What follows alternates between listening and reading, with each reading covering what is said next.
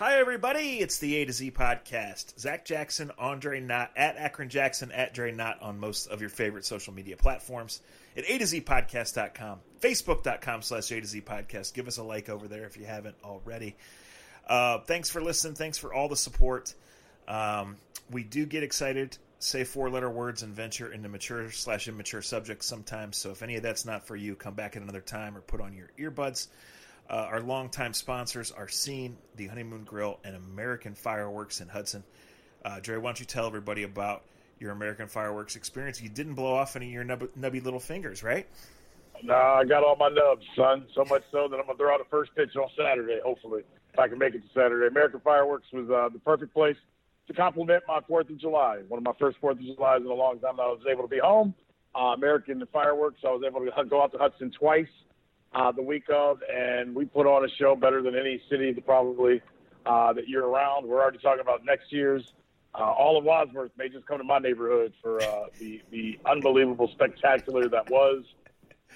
It was tremendous. I can't say enough times thank you to American Fireworks for how great they made the experience, not only for our kids, but for the adults. They gave us a little bit of stuff, enough stuff to make the kids happy and make the kids have something to play with.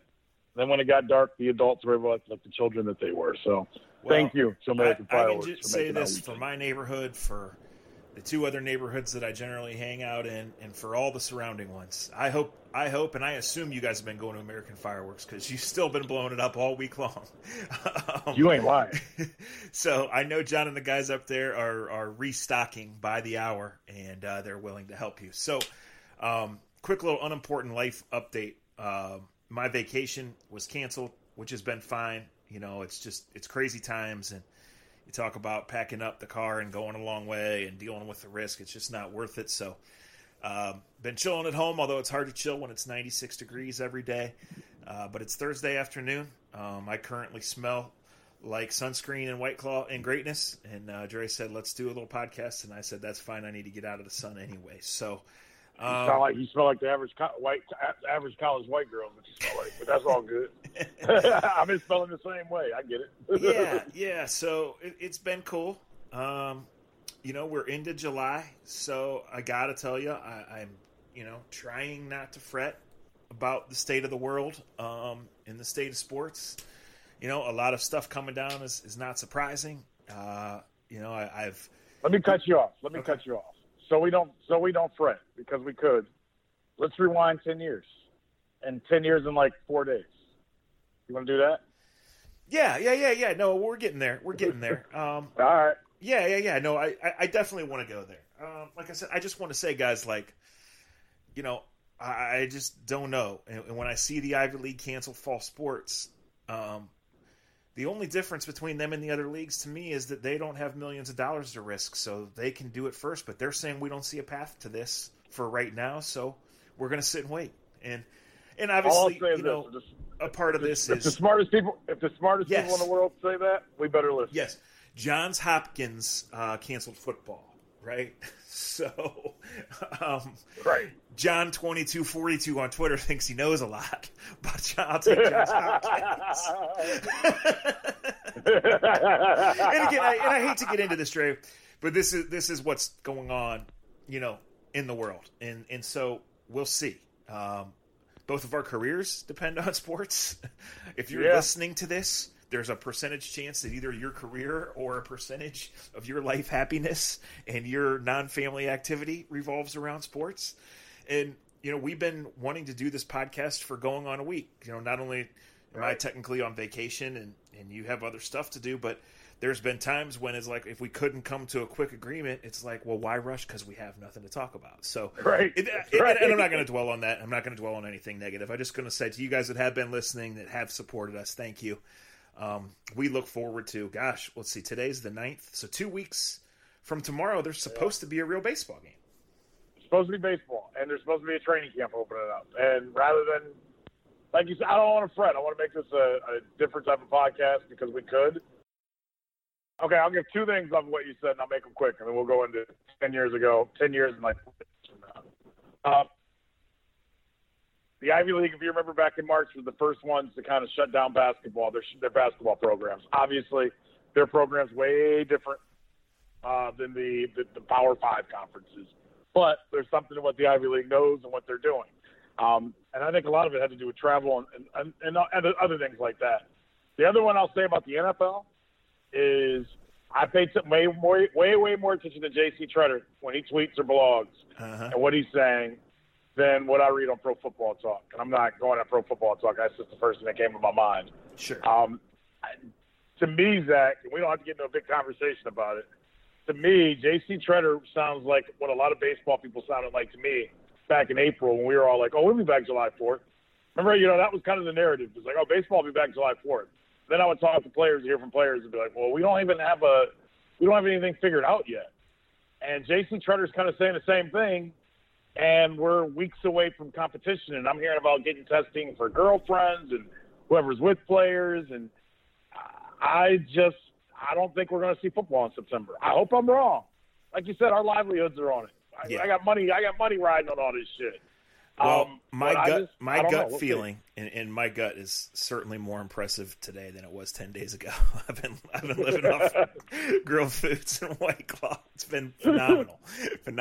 The NFL to me is hell-bent on playing, and I do think there will be NFL football. But not only do I like and respect J.C. Tretter from the times I've worked with him and been around him, but he has a very serious role here, and he has been very staunch, I guess is the first word that comes to my half-working brain at this point, that until certain requirements are met, that the players are simply not showing up for work. And if the players don't do that, there's no league. So my gut right now, July 9th, which is exactly 3 weeks before teams are supposed to show up, is that we are going to have NFL football this fall, but we're not going to have NFL teams in practice in 3 weeks from now. That's my gut right now. Well, and we can talk if you about don't have practice in 3 if you don't have practice in 3 weeks, you ain't getting games in September. Well, yes and no. I mean, here's the thing, though. No, wait. They haven't, but Zach, football. I've played it. If they haven't had any contact in any practices, some guys don't have gyms. All you're going to have is a bunch of Achilles. Like, it's a setup for failure. And you're right, they're hell-bent.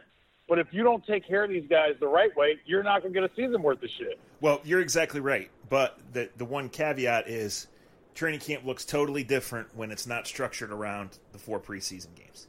So they will have like 2 weeks of basically mini camps and acclimations before they do any football activity.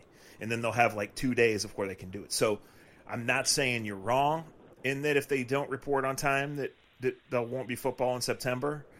But I do think there's still a path, because even if they do report on time, it's not going to be that normal camp. And you're right, like this is the rub with teams.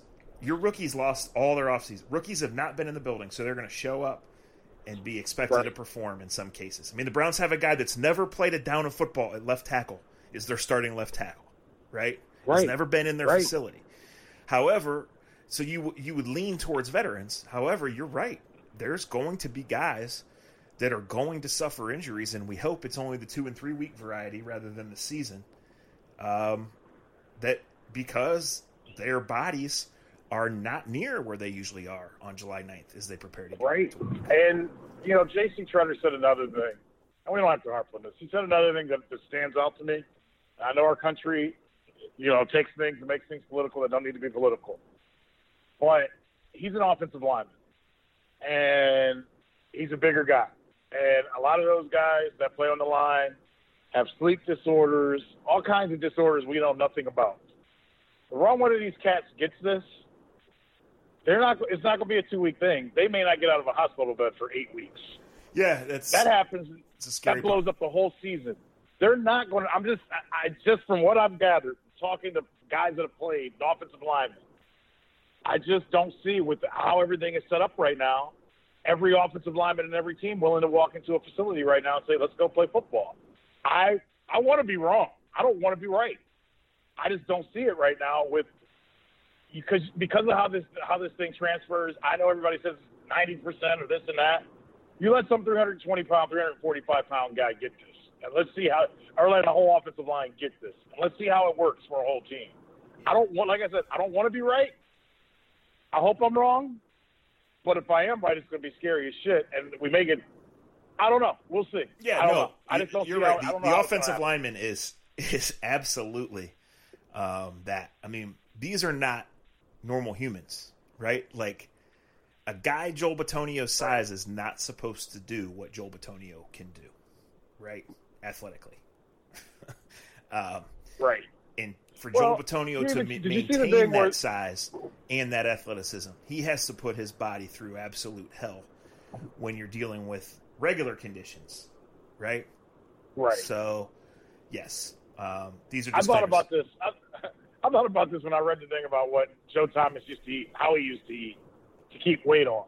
The other day, I think the girl from ES, so whoever did it was pretty cool. Just talking about the diets of offensive linemen. I mean, you look at them. Nobody's supposed to be 6'4", 315, 320 pounds, and move the way that they move.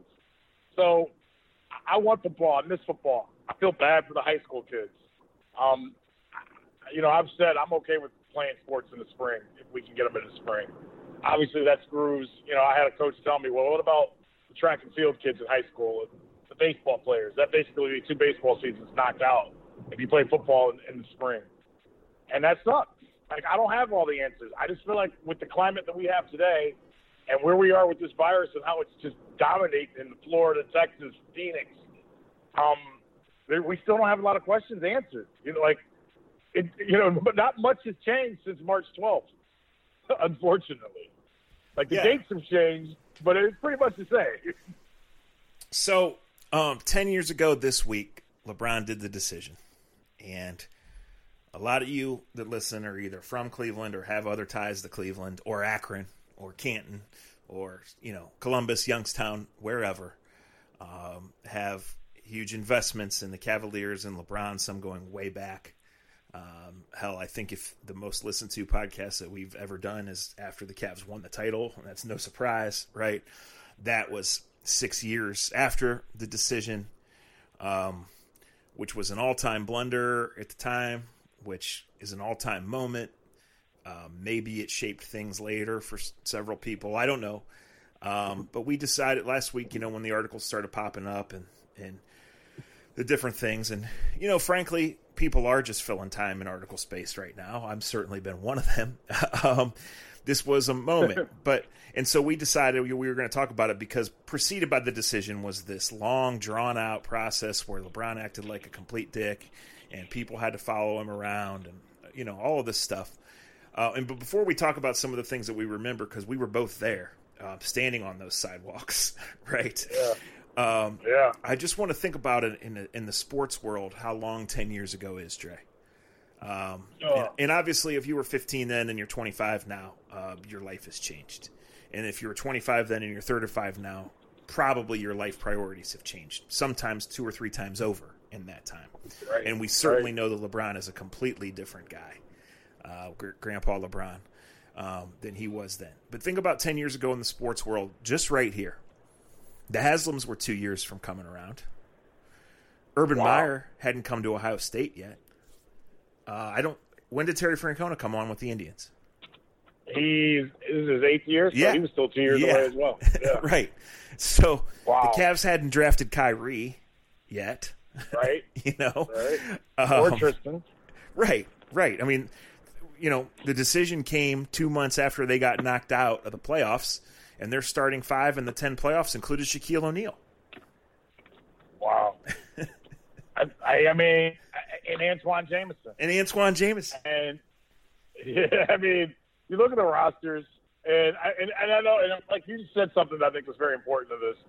So many things change in 10 years, and to me, this is the beauty of being able to look back upon something and knowing how life turns out. And you said something I think that really qualifies here. And this isn't to make excuses for LeBron, but he obviously learned from the decision. And what I saw and what I remember the most was this kid, who was still relatively a kid, was 7 years in the league, but he never left Northeast Ohio.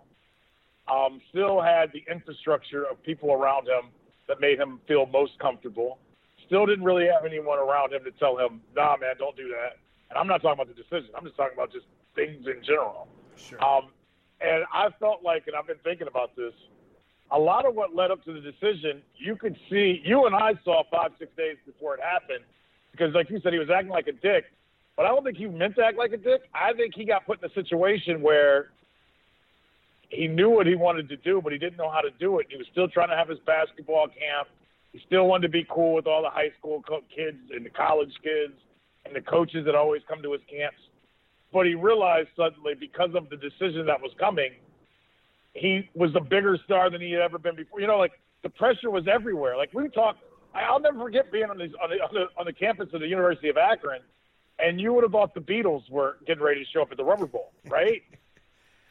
And it was bananas. It was ridiculous.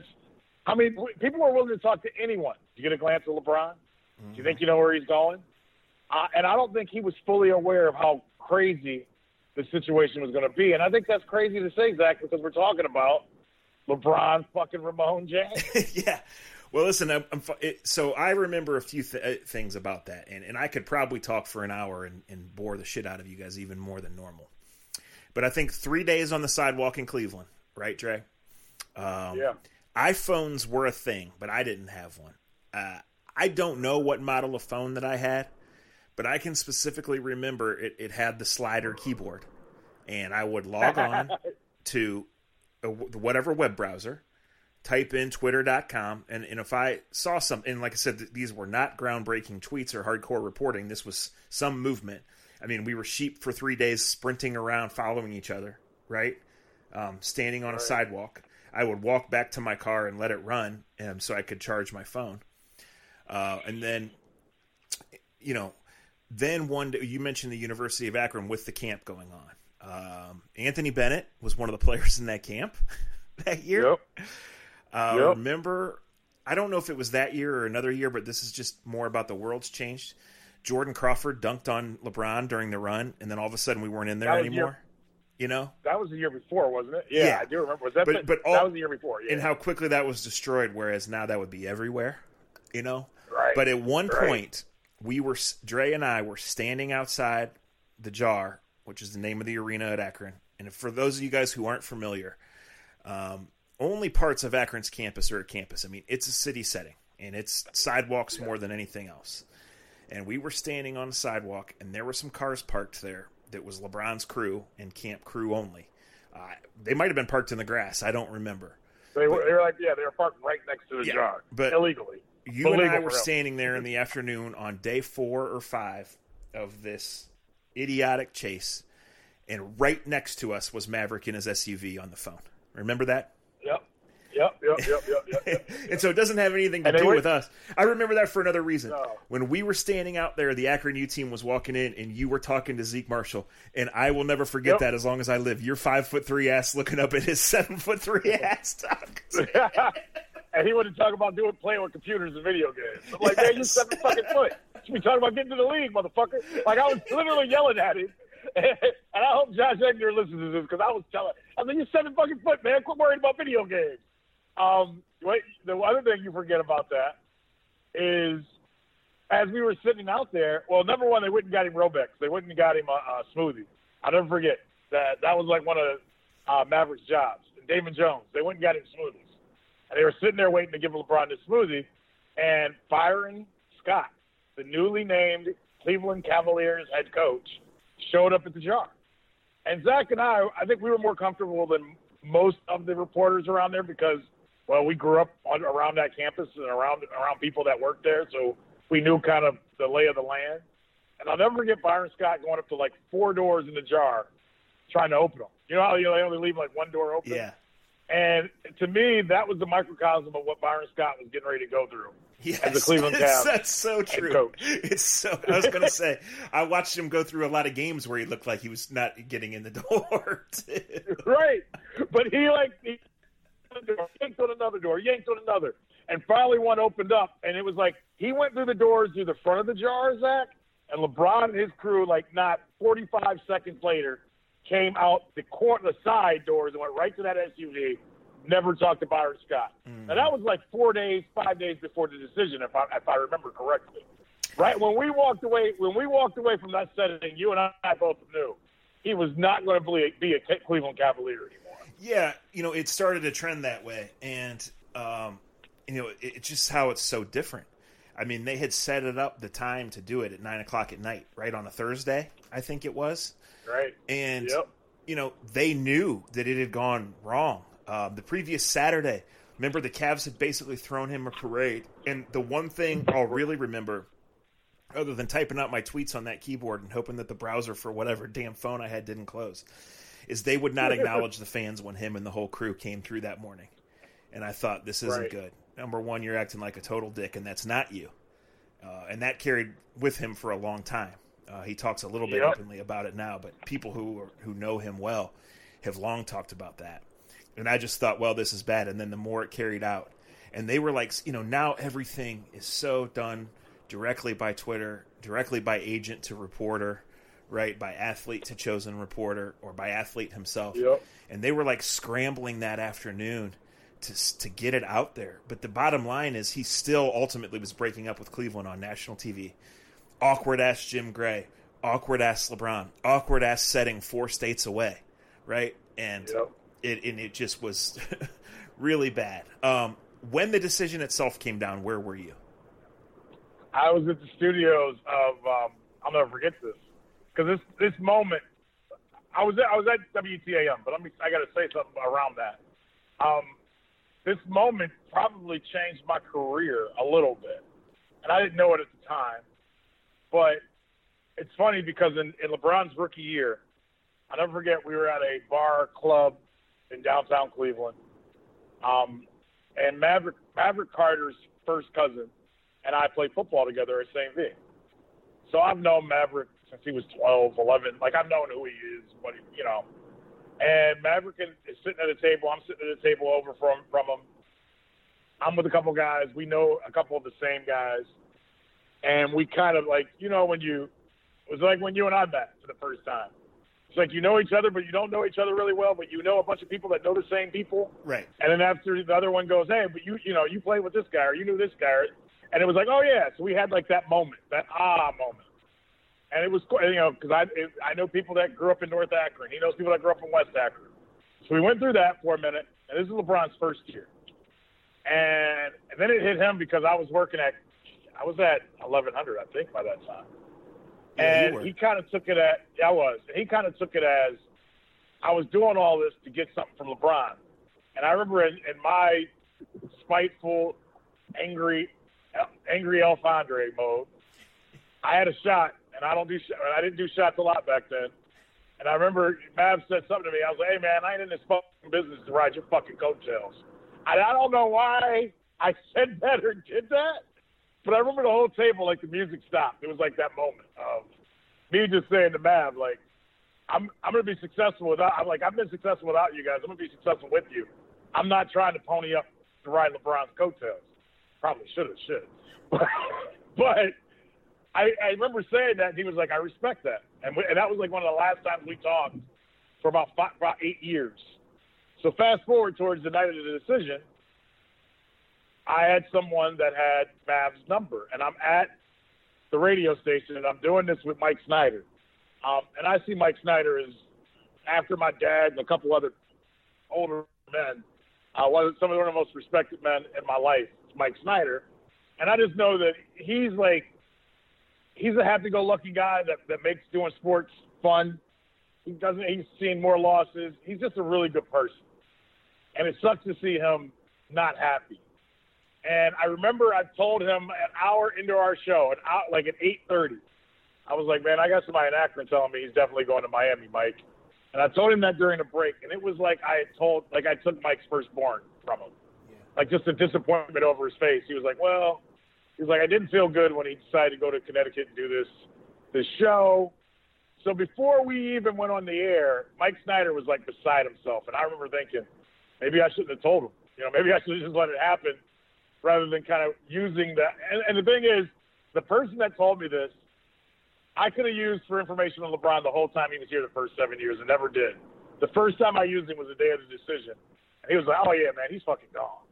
And I remember being like, damn. So I'm on the air on TAM. We pretty much know. I want to say the Cavs kind of let us know something because we were on the Cavs radio network. And obviously the decision happened. And Zach, was on the radio, and this is why I say it changed my career. I think I went on the air at like 8 o'clock that night, and I didn't leave the air till 5 a.m. And somebody reminded me of this a few days ago. I took phone calls from truck drivers across the nation, from fans crying, from fans locally and otherwise saying some of the most racist things ever. I read Dan Gilbert's email live on the air, like as it came out, thinking it was a joke, right? And having people respond to that. I just remember when I got off the air at 5 a.m., and it wasn't planned for me to stay on till 5 a.m. I was supposed to go to like 11. I remember at 11 o'clock, like I remember there was so much more that I wanted to say. The phone lines were still, like I just had this emotional overload that I probably had never had in my career. Like, yeah, we're a little longer. And the phone lines still were just packed till 3, till 4. Mike Snyder had left, gone home, went to sleep, came back in to do his morning show, and I was still on the air. And I remember even when I got in my car and I drove home, this is when I still lived in Fairview. Like, I got home and I still just sat in my car for like 15 more minutes. Just like still numb to everything that had just happened. But I say it changed my career because I think it showed me the versatility I could have in my career, and I didn't just have to talk sports.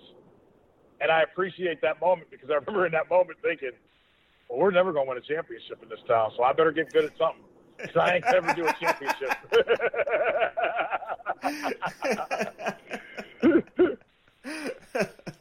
So for the actual thing, I went to the Valley in Akron, which is an area of bars. And by 2010, Andre and I were pretty much past our time of a normal, where the Valley was a normal hangout. Right. But, what I assume, I haven't been down there for years now, but what I assume still hasn't changed is you go there to act up. And on a Thursday night, right. What at the time there was probably 8 bars, 6 bars, 8 bars. Oh yeah, some sort of fact, some form. It's a mini college. It's a mini college town. Yeah, and it was loud. Like I grew up in the area, but it's perfect for what he was looking for. So I just remember when it came down, and in the ensuing 15, I didn't see anybody burn anything there. You saw the light, right? You saw the videos and stuff later, but I can remember the odd silence, the eerie silence of the whole area, and just standing, because I was there to quote work, right? I lived 20 minutes away at the time, right? But just standing at my car, kind of parked, right out where I could see maybe halfway in to the area where a lot of people coming and going from main area to sidebar to back to their apartment or to secondary, drinking spot. It was so, the emotion was so real because it was so quiet. I mean, people were just disgusted. And I had held out the thought that there was no way that he was actually going to break up with Cleveland on national TV.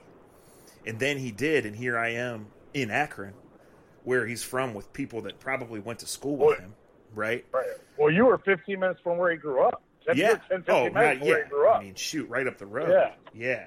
Right. And of course, at the time, we didn't know how the rest would go, because when we look at this now, we not only look at it from different maturity and from full hindsight, but we look at it the first game back in Cleveland, the eventual return to Cleveland, the championship in Cleveland, leaving part 2, all the things that he's done. And he was doing good things then. Jason Lloyd of the Athletic wrote perfect. He did the right thing.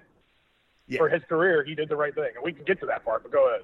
Well, no. Listen, I mean, as we look back at it now, he did the right thing for his career. He did it in the wrong way, right? As we look at it now, yes, it was. For sure. It was an exclamation point. It was a kicking in the door in this athlete empowerment area.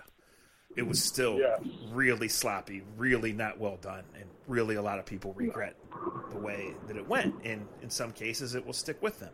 I mean, I find the only thing I really found fascinating about ESPN's hour on it, because I thought they were really reaching. And maybe if there had not been a pandemic, it would have been a half hour and not an hour. Exactly. But you just feel like Jim Gray wouldn't talk to him because you just feel like he's under some blood oath, right? Like they gave him this gig, and you will never speak ill of us again. Right. That was so it was, you're right. They made mistakes, but the empowerment of athletes changed that night.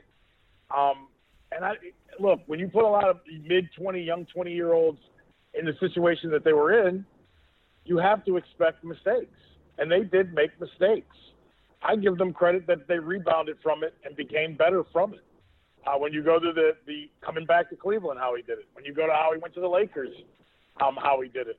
But I'll say this, and I know it's not popular to say, it absolutely sucked. And it's always going to be a part of his career how he left Cleveland the first time. And I get some people are always going to be pained by it. They'll get pissed off by it. Yeah. But I think he did the right thing for LeBron's career. But he also did the right thing to show the Cavaliers that they needed to do better. You just mentioned it earlier. Look at the teams he was playing with. Look at the guys he was playing with. I mean, look at the guys they tried to turn into stars. Mo Williams, Mo Williams was an all-star one year. They never, for whatever reason, they never, ever came close to putting the right type of team on the court to win a championship. And would they have if he stays for another? If he signed back in 2010, Zach? And this is there's no real answer, but do you think that there's a parade in 16 if he would have stayed in 10? I don't. No, probably not. And that's what's fast. That's what makes this, not just because we're from Akron, Ohio, and from Cleveland, Ohio. That's the part of it that makes this thing so fascinating. That him leaving was a necessary step, right? That there's this nasty breakup. And you talk about now, like when you're in my position, Dre, and something strange pops on Twitter, you're automatically trained to believe that it's fake and to double check before you run with it. Like when that Dan Gilbert letter came out, it was like, there is no way this is real. Right. It is. Zach, I was on the air. I was on the air, my producer, and on the air, I text. As I was on the air, I wouldn't read it. So I text the PR guy. The PR guy goes, and he texts back, yeah, Dre, I text like two PR guys. I won't say their names separately because one I used to hang out with, and I separately. And with the one, I did the personal, you got to be fucking kidding me. And he's like, nah, Dre, it's real.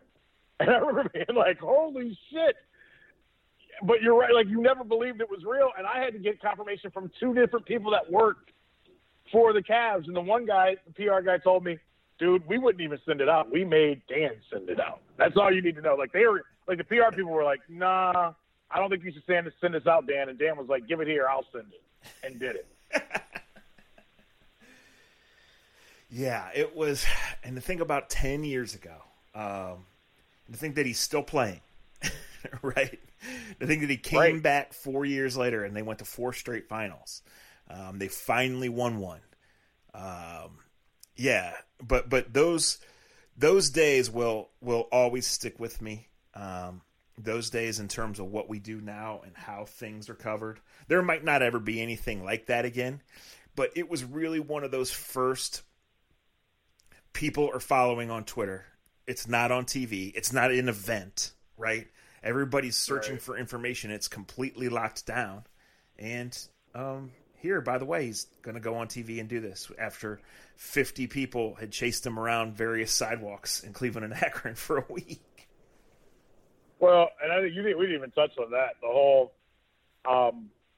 just that week where everybody came down East 9th Street and had to go to the MGM, or what was the building? Not the IMG. IMG. I'm sorry. Yes, that was a spectacle like never before. And we said, and I said this the day of because, and this is like I said, I had a really good source. And I remember I said this on the air to Mike Snyder, and Mike Snyder pivoted back to me 4 years later and was like, Dre, you called it the night he left. But somebody that was close to kind of told me, yeah, he's going to Miami. Somebody told me, they're like, Dre, he's never left for college. He's never left and experienced anything outside of Northeast Ohio. He is just curious of what else is out there. This is like his college signing day. And I remember I kind of made me mad at the time, but it made sense as everything kind of happened, from saying I'm taking my talents to South PTA, stole that from Kobe. But once again, Kobe was 18 when Kobe said that, right? And it was very much for the people around him. This was like him going to college. The Miami Heat was But hey, and it's what I tell my nephews. It's what I told my nephews when it was time for them to go to college. I told them, go somewhere hot. Go somewhere where girls don't wear a lot. My sister didn't like that I told them that. But I was like, if you got a choice, you go somewhere where it feels like a vacation every day. Don't go somewhere where you got to put a sweater on ever or a coat. And Pat Riley, as much as they can't stand each other right now, Pat Riley changed LeBron's career in teaching him the importance of, what the main thing is. Keep the main thing the main thing. He needed those 4 years in Miami.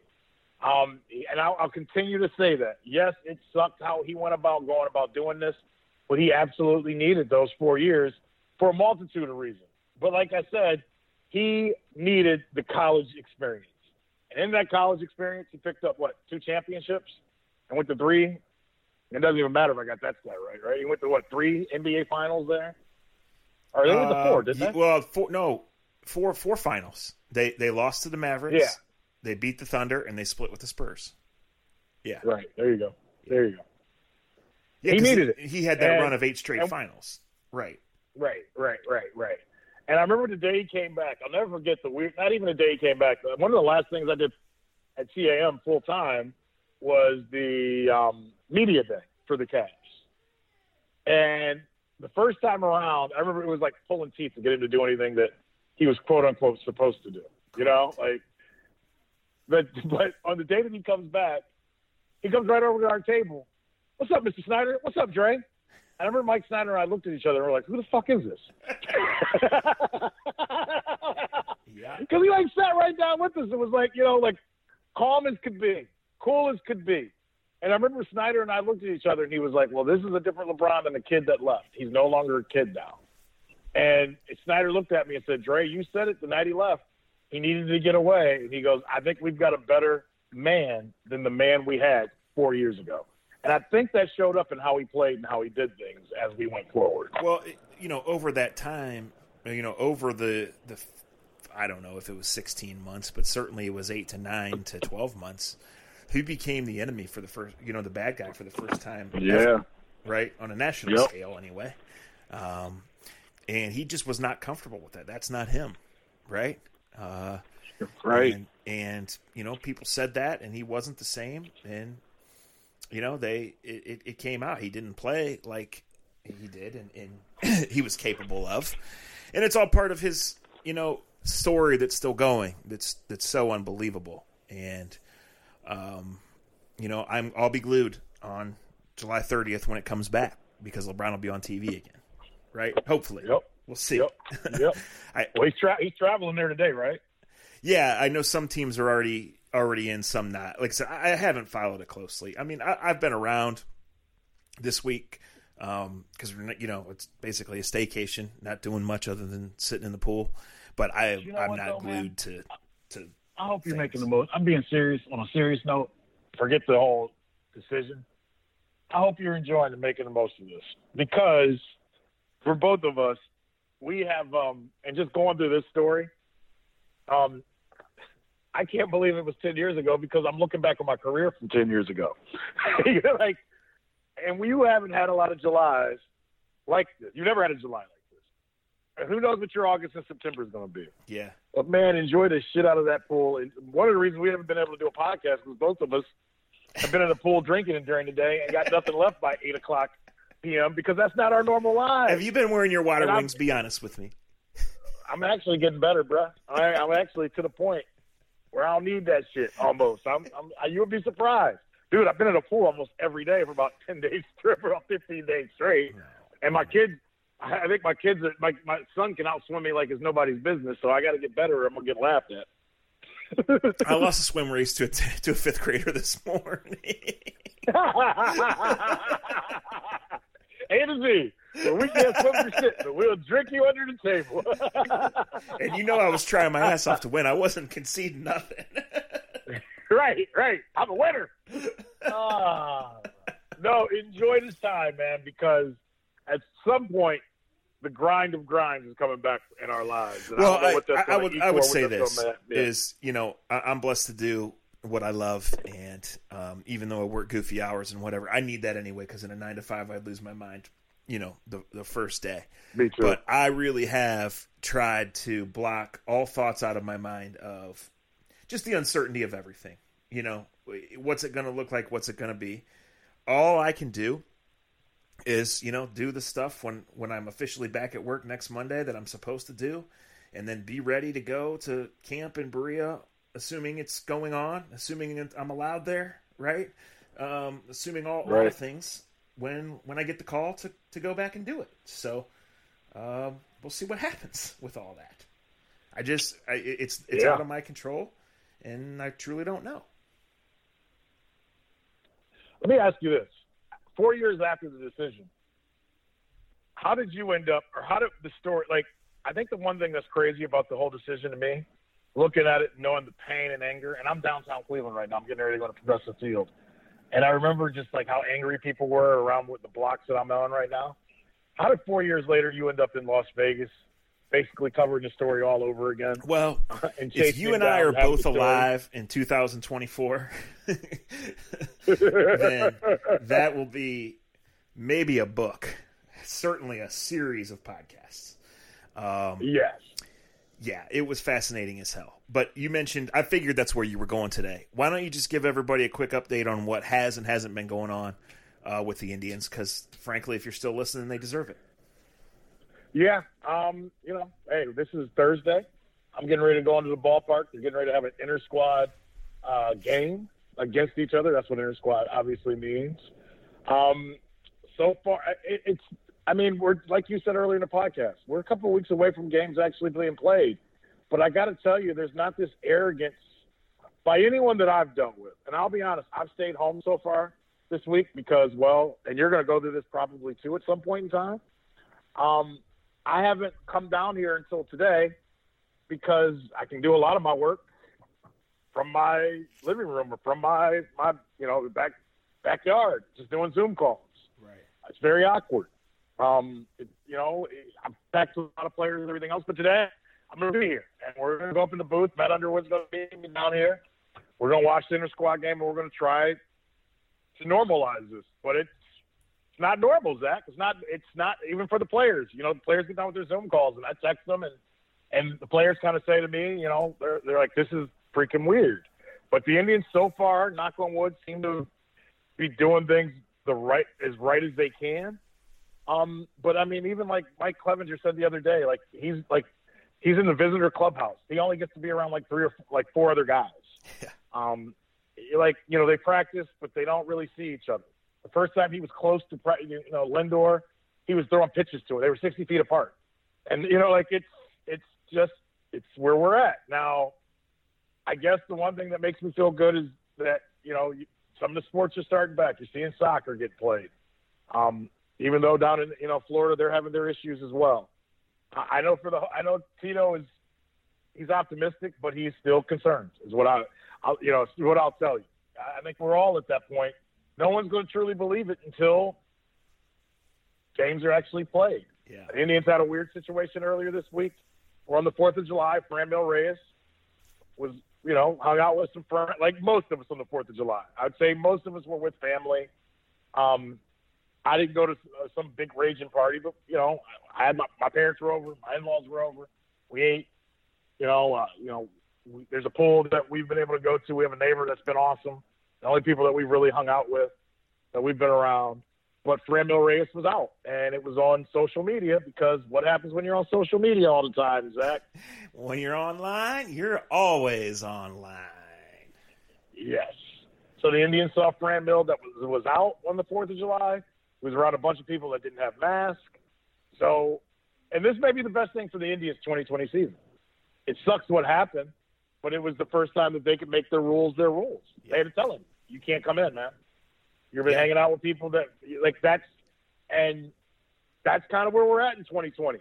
So he had to sit out until he tested all right. So he could test negative and come back.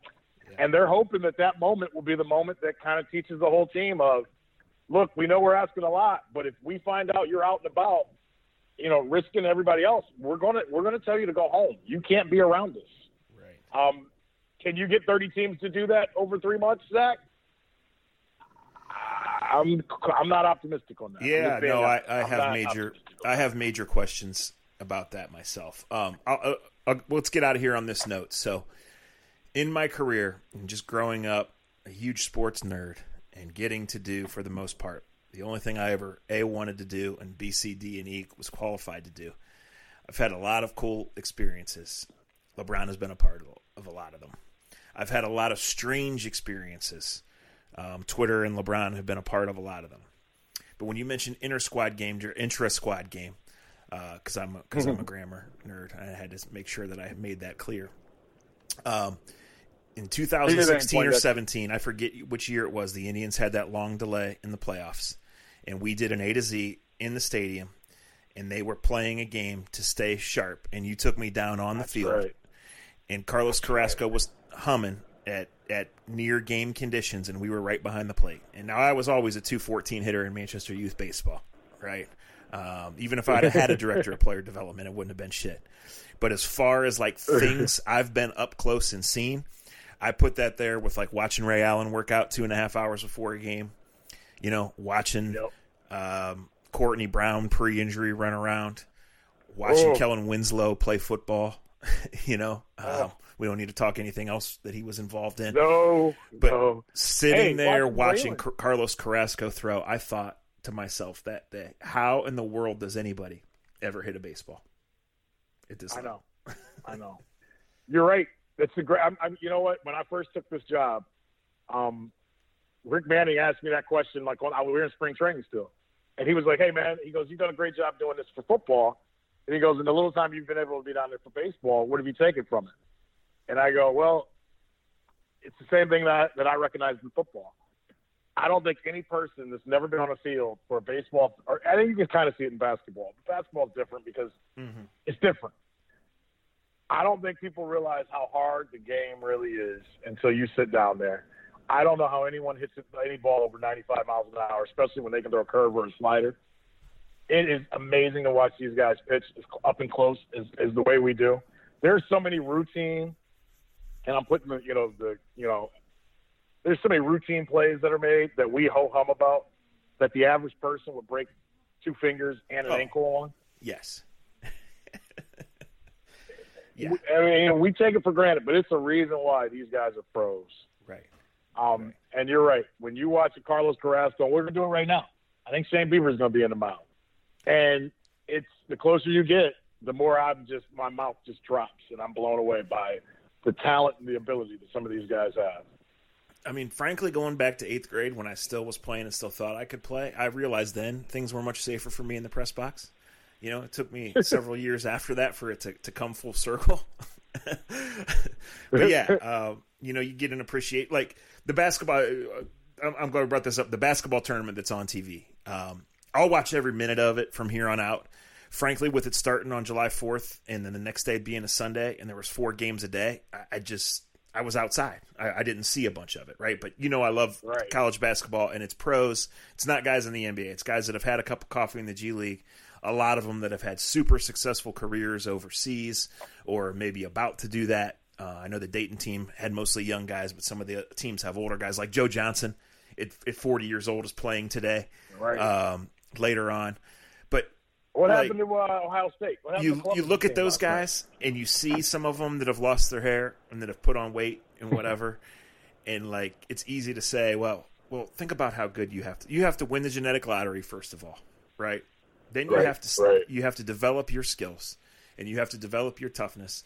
Your injury luck has to be good. Your timing luck has to be good, and you have to keep your body at peak condition and stay healthy and have the right people see you for all this time, right? And you just watch what these guys would do to the common basketball player. It's like watching the golf. What they would do to the guys in my golf league that think they're good in their cutoff T-shirts, fluffing the ball up, giving each other 5-foot putts, right? Like play Muirfield under these conditions, right? But I just wanted to say, it's Aaron Kraft says he's done with competitive basketball. He's moving on to medical school. 10 years ago, Aaron Kraft was barely in our lives. Think about that. And so I know Sports Boy Tony is extra sad, but white people in all 4 corners of the state of Ohio are openly weeping, and that's okay. But I encourage you guys, if you're bored, to watch the tournament, even though the Ohio State team is out. It's really good hoops, and it's live sports on TV. Yeah, my best Aaron Kraft memory is him playing basketball, and that's been the greatest part about our careers. Yeah, I did a football game where I did a high school football game where he was a starting safety and starting quarterback, and was the best player on the field, hands freaking down. like he would have been the best safety at Ohio State in his time playing point guard at Ohio State. No offense to whoever the hell was the safety. I'm just telling you, he was that good on the football field. He was. He was a freaking stud. He absolutely was. Liberty Benton High School they made. Yeah. Who'd they play in that D5 title game? You did the sideline, I'm assuming. Yeah, I did. They played. Was it Ursuline? Oh my! It was somebody. Yeah, it was somebody like that. It was Ursuline, because that was when they had the one little running back. That's any year when they were good. They had the one running back that was good. They had one big guy that went to Nebraska, and they had a little kid that was just. I think they went to Youngstown State. That was phenomenal. Yeah. Oh God, we're getting old, because now that's in like 2009, and we're in like, well, was it 9? Was it 7? When was it? Where was it? Right. We were there. I know that. Yeah. No shit. All right, guys. Thanks for listening. Who knows what we'll talk about next week? We'll get into something. Thanks for all your support. Thanks to Scene, to Honeymoon Grill, to American Fireworks. Thank you, LeBron. It's been fun. Yeah. Thank you, LeBron. Hey, just seeing this on Twitter from Nicole as an Auerbach from the Athletics. Big Ten is expected to announce today it will go with a conference-only football schedule for the fall. Yeah. Well, she's tweeting. Yeah. That makes sense, but I'll still believe that they actually get to that point when they actually get to that point. So I hear you. We'll see. All right, guys. This has been A to Z, right, and we thank you for listening. Y'all be good. Yep. Konnichiwa, the decision.